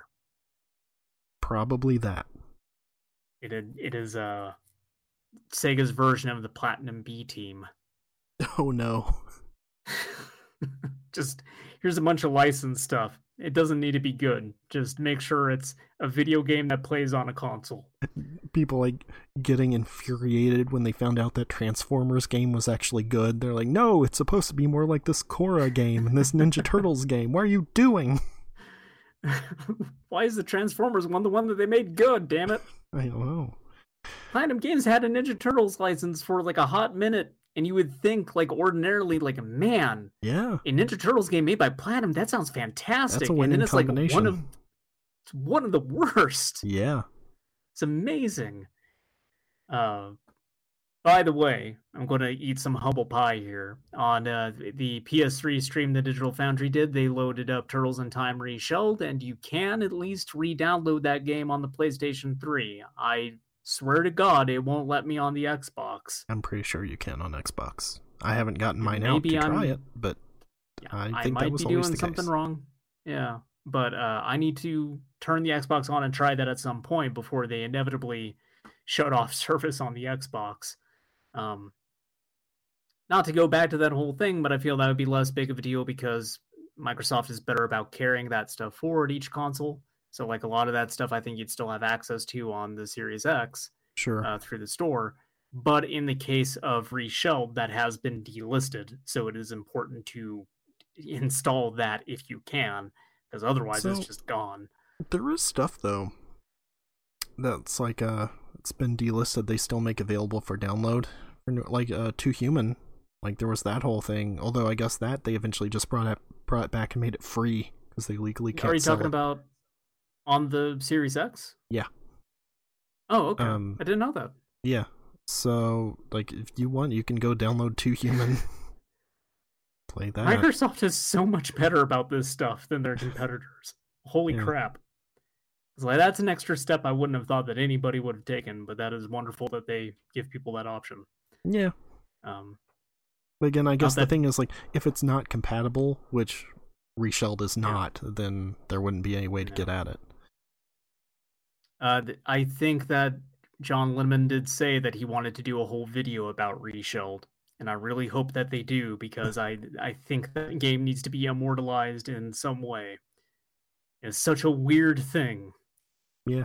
And like, they had said like the whole push at that point in time was to remake a bunch of other games like that in the same vein, and then like that game performing so poorly kind of just like botched that whole plan.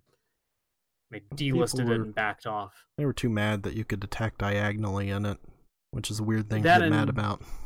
That and removing the music, I remember people getting really pissed about, which like the music in Turtles in Time is fantastic, and it's definitely a loss to not have it in there, but also I feel that game is more maligned than it really ought to be. It's still a perfectly fine Ninja Turtles like beat 'em up game. It would have been better, I think, if they tried to make it a completely original thing that just played that way and looked that way than making Turtles in Time again, but it's fine. Yeah. I agree. Anyway, Tailspin is a game that clearly I don't want to talk about because I'm talking about literally anything that's other than Tailspin. It's bad. The jumping feels bad. There's a lot of precise platforming you have to do, and so it feels bad. Attacking feels bad. It looks bad. It sounds bad. There is a fight with a boss in a mailroom. Again, as a kid, I could not get past it because this boss just shoots these little tiny marbles that ricochet all over the place, and it is a nightmare not getting hit by them. And like the feedback you get for taking damage isn't good either, so you just end up like having your health melt away before you even realize it. God bless my mom. She knew that I liked Tailspin and she bought me this fucking video game, but it's terrible. That and Good the times. Addams Family. Those were like the two carts that I had that like they were bad, and I knew at the time they were bad, but I kept playing it because I refused to let them win. Yeah. Which I've now beat Tailspin, so I've defeated it. That Addams Family game, I tried to go back to it at the start of doing this list, and I could not. Yeah, so it's hard. I am defeated by the Addams Family game. Gomez just slips sliding around everywhere at hyper speed. Yeah, and then it's also built almost like a Metroid game, but also kind of not really. It's just kind of more free form about where you go. But then that just makes it real easy to get lost. Like, the level design in that game is so confusing. And those bats are jerks. Oh, God. Yeah. Any flying Bats in enemy in a general. side-scroller. I don't like bats in pretty much any video game, and, you know, in real life, they cause the coronavirus. Which is ironic, because you love Batman. I do. I want Batman to bite me, and then I get rabies. Yeah. And die. I want Ninja Baseball now- Batman to bite me, so I get baseball Ooh. powers. That'd be good, too. It'll be like I Kurt should put Schilling. Ninja Baseball Batman on the list. Anyway, ratings for this game. Ratings. Yeah, I don't know, fuck them both. Don't play them. What? Come on. I don't care. I can Goof understand that Troops. for Tailspin, Goof but come Troops. on. Good. Okay, all right. Well, there's 2 games to rank, and so I think I'm going to rank them more comparatively against each other. A kind of like, which hold one do I on. recommend? Which one do I not? Hold on a second. I have a better idea for Okay. Goof Troop. I'm sorry to give you, like, to infringe on your whole thing here. No, it's fine. There were 78 episodes of Goof Troop. Oh, okay. So, what would you give it out of 78? I would give it a 70, but I would give it a tentative 78. And the reason for that is, if I did play it with another person, I'm pretty sure, reasonably, it would be a 78 out of 78. Okay. Also, there were only 2 seasons. I'm kind of going back to that thing we talked about, where old cartoons had that weird thing. It's just like, hurry up and get this thing into syndication. it was 3 seasons of 140 episodes. Oh, you hit syndication? You're canceled. Get out of here. That's all you need. We need to free these Korean animators up for Darkwing Duck. Gotta keep moving. Let's get Actually, dangerous. Darkwing Duck came out before Goof Troop, right? No. They were about 'cause the same time. I keep thinking Goof Troop came out like late 90s for some reason, even though clearly there is an SNES game. Yeah. Let's I see. don't know why Goof I Troop do was that. 92. Darkwing Duck was probably later, actually. 91 to 92, so Darkwing Duck actually was slightly before. I might have told this story before, but part of why I know I Darkwing like how you Duck was don't pretty mention early on. talking while I was looking it up either. Just nicely sit there as I look it up. Well, no, I'm being very patient. I don't Okay. want to. Yeah, I don't want to intrude. I might have told this story before, but yeah, like the thing that dates Darkwing Duck for me, if I think about it, is when I was a kid, we moved from I'm going to name the states. We moved from one state to another because my parents divorced. And so there was a while where I didn't have a bed. So my mom just had this box that she put like a bunch of like pillows and stuff at the bottom of. So I was sleeping inside of a box. Did I not tell this? I don't think so. Okay, so I was sleeping inside of. I had a house, first of all, so it was fine. Yeah, but I was sleeping inside of a box. Okay. I was like 4 years old. I was a little tiny child. I'm small enough as an adult. You can only imagine as a child. I'm like baby sized, even though I'm like 4 years old. That's a good point. I'm in there with a cigar. And move it, Toots. Anyway, I'm sleeping inside of this box, and I have this action figure from Darkwing Duck, and it's of the electrical guy. He had Megavolt. Megavolt. And what this toy was is he had like a little like dial on the back, and you would flick it, and there was this window in his chest, and it would spark inside of its chest because it was basically just a lighter that was built into a toy. It seemed like a real fucking fire hazard, but I kept sleeping inside a cardboard box with a lighter toy, just flicking it as I was going to sleep. I vividly remember all this stuff because, like, as an adult looking back on it, I'm like, oh, every single part of that is just a disaster waiting to happen. I can't believe they put that toy out. This is an important piece of George lore that we've gotten. The second best piece of George lore from the same, like, approximately the same point in time is I was plugging in, like, a lamp. And I bring this up because Megavolt, obviously. Yeah. But, like, my fingers were touching the metal, like, prongs as I was plugging it into the wall, and I shocked the ever-loving shit out of myself. And then you became Dale Cooper. No, then I made, like, a list of really bad video games to play, and I committed to it. Okay. My brain is rotten. Ugh. I had a dresser fall on me in that room, too. Everything in that room was just terrible, actually. It's a death trap. That's it for this week.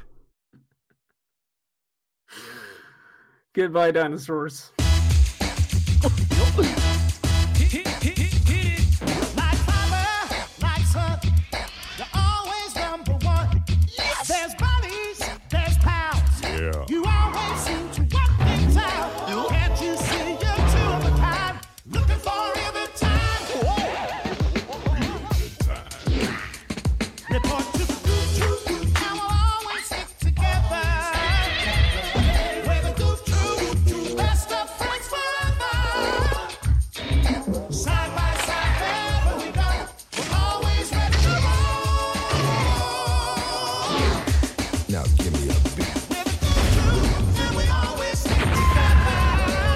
We're the goof, best of friends forever. Now we're calling everyone. Come on and join the fun. Report to the